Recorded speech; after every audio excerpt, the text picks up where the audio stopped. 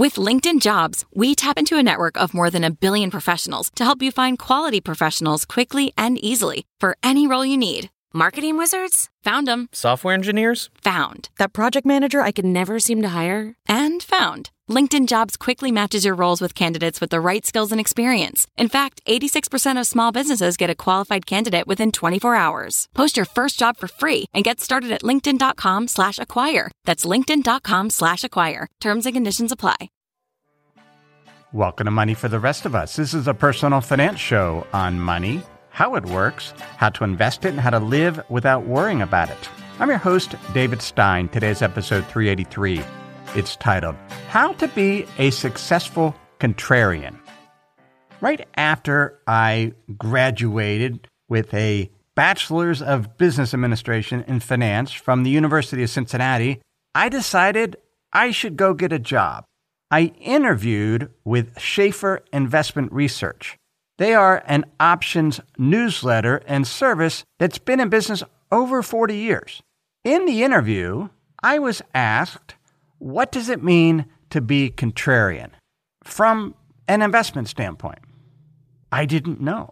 I stumbled around. I came up with something plausible. We hadn't covered contrarianism in my undergraduate program. I didn't get the job. I lacked experience. I lacked the vocabulary of investing.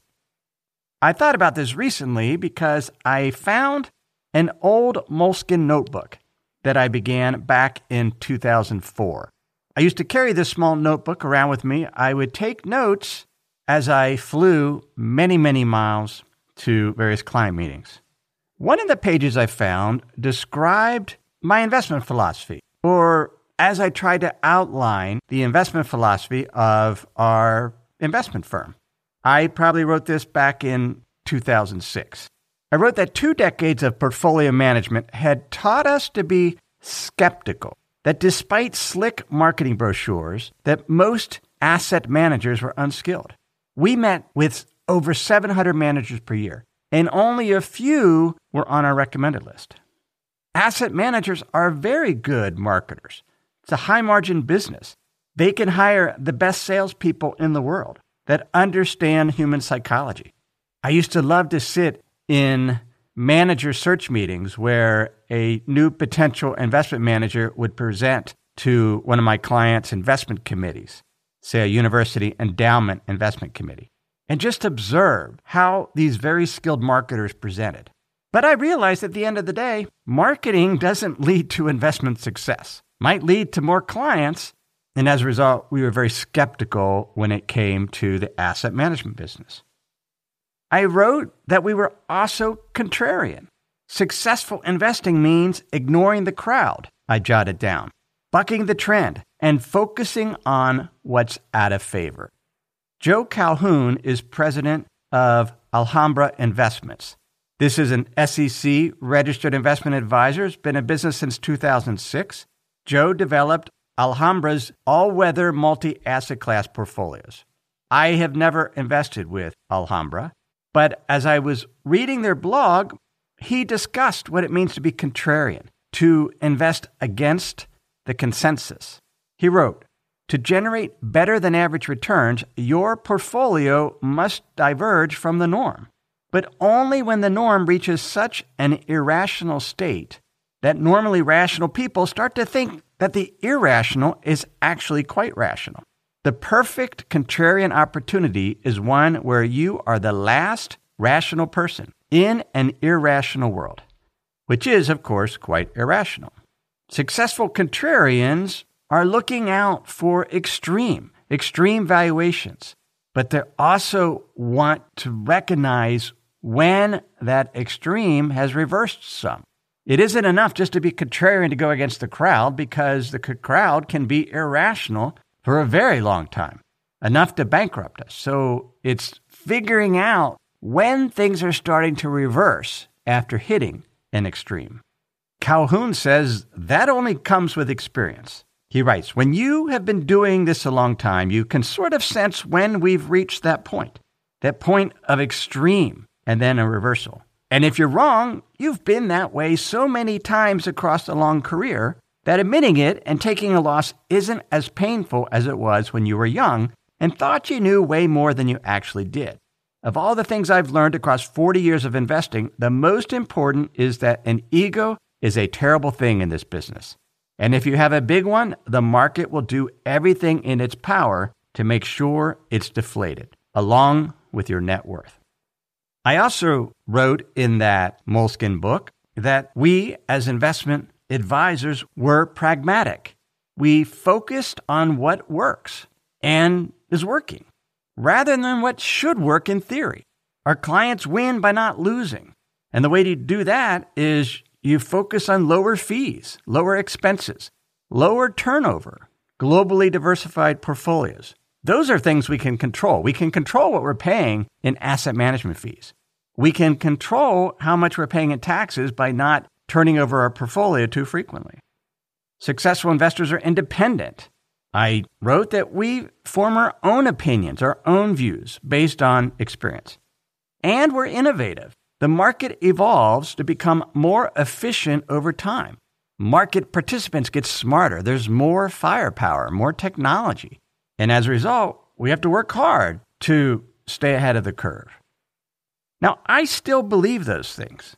I'm skeptical, contrarian, pragmatic, independent, and hopefully somewhat innovative. But focusing on being contrarian, what that takes is going against the consensus.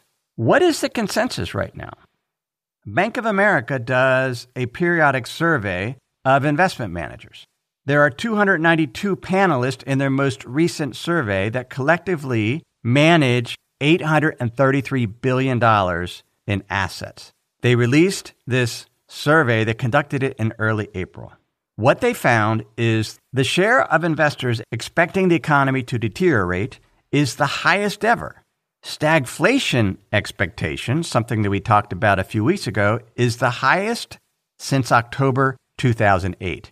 Stagflation being a period of high inflation with subpar growth or even a recession.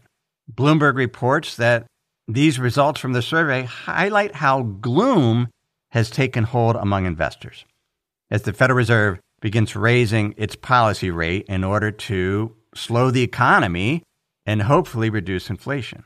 Investors are so bearish that it triggered Bank of America's buy signal, one of the quantitative models that they had, because pessimism hit an extreme, which is a buying opportunity for that model.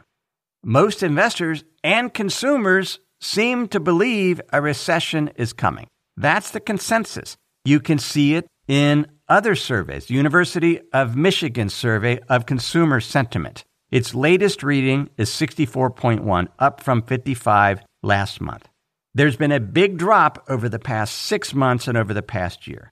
Calhoun pointed out in his post that the other times readings were this low, 1975, 1980, 82, 90, 2008, 2011.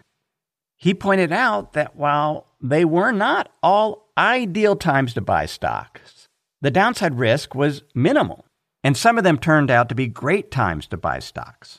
Looking at some data from Ned Davis Research, when that University of Michigan Consumer Sentiment Survey has seen its 6-month rate of change fall by more than 1.5 points, the average return on the S&P 500 in the next year has been 13.4%. The most recent 6 months has seen those consumer expectations fall by 5.6 points, so well below that threshold, when the stock market has typically had double-digit returns over the next year. If we look at the year-to-year point change, we're in an area where Treasury bonds, long-term Treasury bonds, have actually had positive returns, not negative. The American Association of Individual Investors recently released their surveys where they ask investors whether they're bullish or bearish. If we look at the percentage of bulls, those that are optimistic about the stock market, divided by the number of bulls and bears together, the percentage of bulls is the lowest level since 1992. The consensus is extreme pessimism. That B of A survey says Investors are very long cash, commodities, healthcare, energy, and materials, while they shun bonds, discretionary, and euro area stocks. Investors are now the most net overweight ever for commodities. Long oil and commodities is the most crowded trade. We discussed commodities last week. I don't own commodity futures. I own gold, but not oil futures or other commodity futures. Because the success, as I pointed out, is dependent on the consensus being wrong. And if the consensus is so bullish that it's their biggest trade, that as a contrarian, I should actually be positioned for commodities to fall in price once perhaps we hit an extreme and start to see a reversal. But I'm not courageous enough to do that because I have no idea which direction commodities will go. It's a zero-sum game. But that's how they're positioned. They believe that the economy will continue to have high inflation and we'll have a recession. Joe Calhoun writes, Jerome Powell, Federal Reserve Chair Powell, is about the only person on the planet who thinks the Fed will pull off the ever-elusive soft landing. Soft landing is when the Federal Reserve is raising its short-term policy rate, leading to higher long-term rates. That reduces demand in the economy, it reduces inflation, but a soft landing is one that's accomplished without an economic contraction or higher unemployment. The Wall Street Journal points out that during the past 80 years, the Federal Reserve has never lowered inflation this much without causing a recession. If we look at a study by Capital Economics, they looked at the 16 times going back to 1978 that the U.S., the UK, and the Eurozone has started to raise policy rates, the central bank. So it's called tightening. So they start increasing short-term rates. It flows through the economy into longer-term rates. 12 out of the 16 times, the U.S., UK, or the Eurozone fell into a recession. In the U.S., it was 6 out of 8 times. So the probabilities say the Fed and other central banks will not be successful in avoiding a recession, which is 2 quarters of economic contraction. But if we look at what actually caused those recessions, it wasn't necessarily because interest rates were higher. One reason is some type of exogenous shock. Think 2020. The Federal Reserve had been raising interest rates, its policy rate, for 36 months.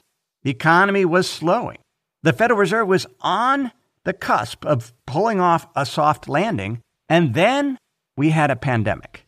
And we shut the economy down, and that led to a very deep recession. But the recession only lasted 2 months, and now we're in a recovery. That's one reason the recession occurred. Another is the Fed was, or other central banks were slow to raise interest rates, or they kept rates too low, and an asset bubble formed. And when it burst, it led to a recession. We saw that in 2008 when the housing bubble burst and all the economic turmoil from that bubble and other bubbles. A third reason we see recessions is because we have high inflation, the central bank has to be extremely aggressive in raising its policy rate. And they overcompensate, raise rates too much, too fast, too aggressively, and that leads to a recession. And that is what the consensus believes is going to happen today. Most people think the central banks will not orchestrate a soft landing. That's the consensus. If we're contrarian, we position against that. One of the questions is, if a recession hit, how long would it last? And how many months do central banks have to raise interest rates before we even get a recession? If we look at those 16 periods of tightening, the shortest period before a recession hit was 4 months. The longest was almost 4 years, 44 months. So maybe we should wait till there's more evidence of a recession before we pull back risk, especially because everyone appears to think a recession is coming. A successful soft landing will depend on energy prices falling, some of these supply bottlenecks easing. It very much, though, depends on employment. If there is a worker shortage, and that is pushing up wages, which causes companies to have to raise their prices, leading to higher inflation, and then ultimately demand shrinks and we have a recession, that's potentially what could happen. But there's actually good news on the employment front. If we look at the participation rate, the percentage of workers 25 to 54 in the U.S. that are working, it's 82.5%, close to the 83% it was prior to the pandemic. So primary working age population, they're returning to work as they become more comfortable with the pandemic easing, as they are able to solve some of their childcare concerns. They're returning. It's workers over 55 that have not returned as quickly. Many have retired early and might not be returning. But participation rates are up. You're seeing, particularly in the areas where the greatest shortages were, leisure and hospitality, for example, that less workers are quitting. And the number of unfilled vacancies is leveling off. Early signs that maybe these upward wage pressures are flatlining. And we're not going to see as much in terms of higher wages, which can then feed into inflation.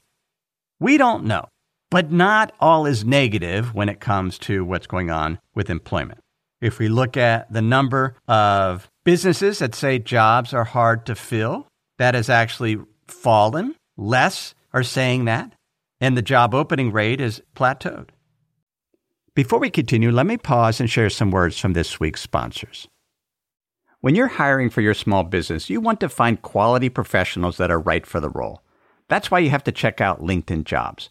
LinkedIn Jobs has the tools to help find the right professionals for your team faster and for free. I know in our business, having the right candidates for the job is critical to keep our business running smoothly. Now, LinkedIn isn't just another job board. LinkedIn has a vast network of more than 1 billion professionals, which makes it the best place to hire. It gives you access to professionals you can't find anywhere else. LinkedIn does all that while making the process easy and intuitive. Hiring is easy when you have that many quality candidates. So easy, in fact, that 86% of small businesses get a qualified candidate within 24 hours. LinkedIn is constantly finding ways to make the process easier. They even just launched a feature that helps you write job descriptions, making the process even easier and quicker. So post your job for free at linkedin.com/David. That's linkedin.com/David to post your job for free. Terms and conditions apply. Sometimes it's just nice to sit back, relax, maybe even take a nap. That's not what you want your money to be doing. You want it to be working hard for you, earning interest, generating returns. That's where the Betterment Automated Investing and Savings app can help. Betterment's technology gives you advanced tools that are built to help you maximize returns. They have diversified portfolios of low-cost ETFs that have been constructed by experts, high-yield cash accounts where your money can earn 11 times the national average, and automated investing technology like automated rebalancing. These tools can help you reach your savings and investing goals. Betterment is a fiduciary. That means it's their job to act in your best interest. They will never recommend an investment or give you guidance unless they believe it will help you reach your financial goals. So visit Betterment.com to get started. Learn more about the high-yield cash accounts at Betterment.com. Investing involves risk, performance not guaranteed. Cash reserves offered through Betterment LLC and Betterment Securities. Betterment is not a bank. If then you want to position against the consensus and be contrarian, one way to do that would be to own long-duration bonds, positioning for falling interest rates. Now, I wouldn't do that, and I'm certainly not positioned for that. Last weekend in Plus Episode 382, we looked at some historical studies of those 8 tightening cycles in the U.S. where the Federal Reserve was raising its policy rate. Interest rates peaked at about the level of the Fed funds rate, the short-term policy rate that the Federal Reserve. And in 7 of those 8 tightening cycles, the 10-year Treasury yield peaked a few months before or after the last rate hike. The Federal Reserve has just started raising its policy rate. Now, if you believe it will only have to raise rates a couple times and we're heading into a recession, then maybe you go long-duration bonds. But I believe that we have a number of years of the Federal Reserve raising its policy rate before we potentially see a recession. So my contrarian positioning is to be willing to take on more credit risk. Late last week, I increased my allocation to bank loans, non-investment grade variable rate debt. I did it through a closed-end fund that had a very wide discount to its net asset value. But that's a contrarian position, taking more credit risk. Another contrarian position is investing in Japan stock right now. The Japanese yen has weakened fairly significantly relative to the dollar. It's its weakest it's been since 2015. We discussed this a couple weeks ago in a Plus episode. When a currency weakens, like the yen, that brings down the returns of stocks if you're a dollar-based investor or a euro-based investor, because your returns are being generated in yen, but then you have to convert them back to your home currency. And if your home currency is strengthening relative to the yen, then your returns are lower. And it's been about a 5 to 6 percentage point drag. But what else is going on in Japan is if we look at the performance differentials between Japan and the U.S. stock markets from 2012 to 2021, most of the underperformance of Japan has been due to valuations. Even if we adjust for different sector weights, and this is work by Capital Economics, Japan has gotten cheaper relative to the United States stock market. One of the model portfolio holdings on Money for the Rest of Us Plus is a small cap Japanese ETF. The PE is down to 7.7 from 11 a year ago. It's been in the portfolio for almost 2 years now. And the last 9 months have been a struggle. Sometimes when you're contrarian, it's painful because things haven't hit an extreme and reversed. And getting the timing right as a contrarian is not easy, and it takes patience. And sometimes you make a trade and you just hold on. Successful contrarians seek out value with some momentum elements. Value is when something is priced or valued less than its inherent or intrinsic value. The risk of value is you get a value trap. The prices never recover. Momentum is when something is growing and continues to grow. So there's a positive trend. It could be a positive price trend, a positive earnings trend. The risk of momentum is a crash. You have these high flyers, they disappoint and they fall. To be contrarian, and it's really hard to do, is to get both of those aspects. Sometimes we find the value, we buy, but it takes a while before the momentum kicks in. Back in 2011, Lapril and I purchased a home and farm in Teton Valley, Idaho. It was fairly close to the bottom, but it took a while for the momentum to kick in. By 2016, we had split it. The property was 80 acres. We split it in half and sold the 40 acres and the house, and we kept 40 acres. Things were starting to improve, so we took some of those profits and we bought a cabin on 10 acres. And then, as you know, we've had the pandemic. Many people want to move out into the country, and we were finally able to sell that remaining 40 acres at a big profit. But it took a decade. It was contrarian at the time, then finally the momentum kicked in. We, my partners and I, sold our investment firm back in 2002, and then bought it back in 2005 at half the price that we sold it for. We borrowed a significant amount of money to do that. At the time, I thought about leaving and starting something new. But I saw the momentum that we had at our business, particularly the investment product that I oversaw. We were starting to get client traction. We had a really good track record. So I stayed. We rode that momentum. And then I left in 2012 in order to realize the value we created.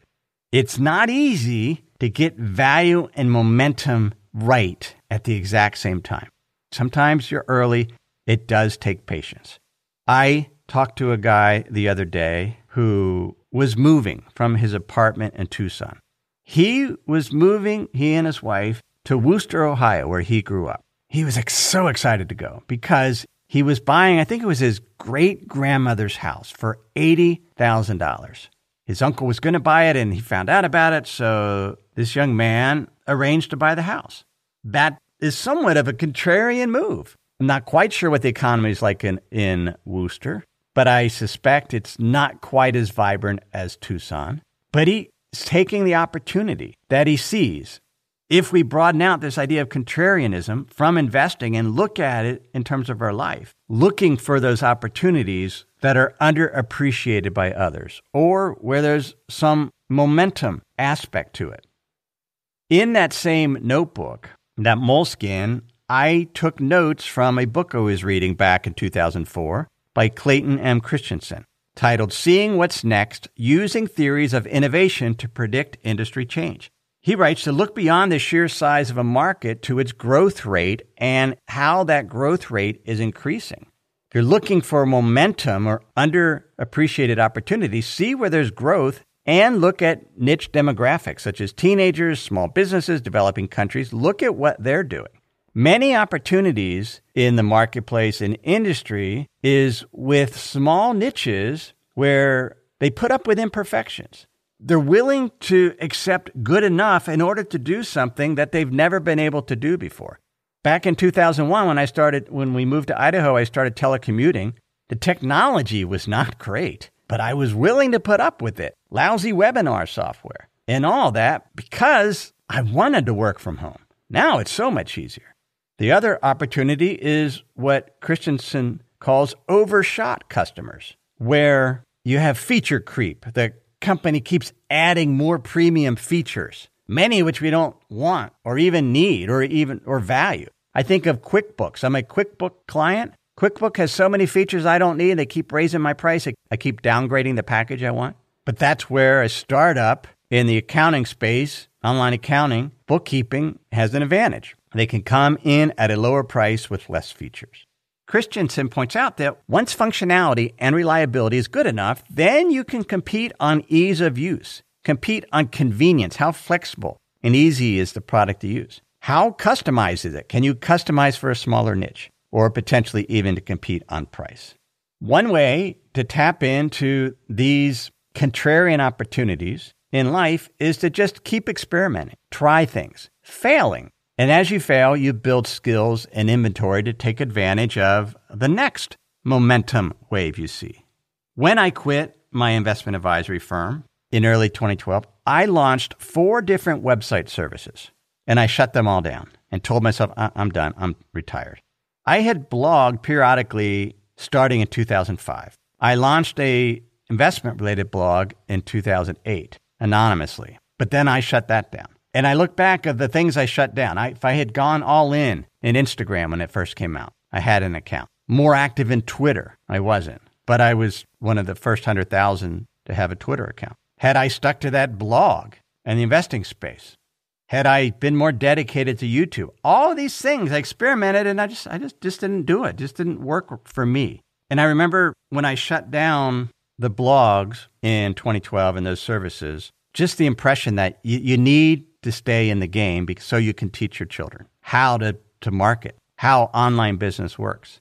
And it was the next year that I launched Money for the Rest of Us because I saw a niche. I saw a podcast, which had been around since 2004, but now you had unlimited data plans. And so that time I got the timing right. And now all 3 of my children are actually working with me now. The point is, contrarians look for underappreciated, undervalued opportunities that hopefully have some momentum. There's a shift in the trend. Often we're just early, and it takes a while to figure it out as we make mistakes, as we fail, but that's what it is. You just keep looking. You're willing to accept good enough to get what you want. You're willing to fail in many small ways, but you never go all in so that you can keep playing the game. You're especially looking for opportunities where there's some upside but limited downside. And one way to do that is you take small positions. And then when you see something working, then you invest more in it and take advantage of that positive momentum. One final thought then on being contrarian, thinking about this young man moving to Ohio. He got an opportunity to buy this house. When I look at the opportunities I've had, I realize you just never do it alone.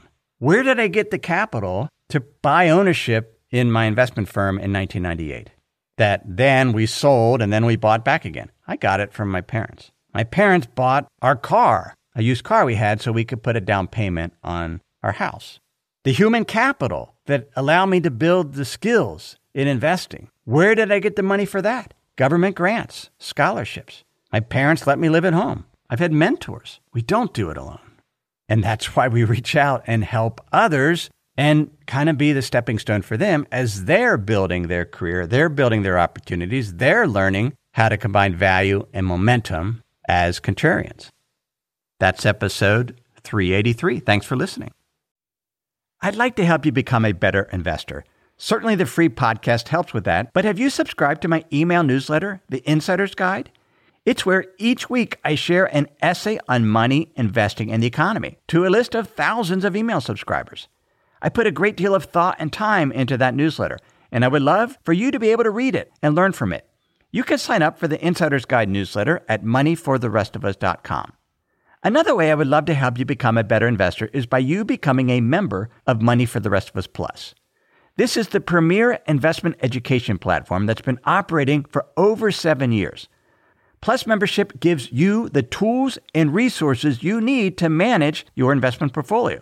Not only do you get access to my more than 2 decades of investment experience, look at my portfolio trades, but Money for the Rest of Us Plus has partnered with top-tier institutional research firms such as Ned Davis Research, Capital Economics, MSCI, and Refinitiv DataStream. I curate the most important content and lessons to help you make better portfolio decisions. You also access a community of over 1,000 members to get their insights. Money for the Rest of Us Plus is a bargain compared to a college credit or subscribing to an institutional research service that can cost upwards of $10,000 per year, or even hiring a financial advisor. You can learn more about Plus membership at moneyfortherestofus.com.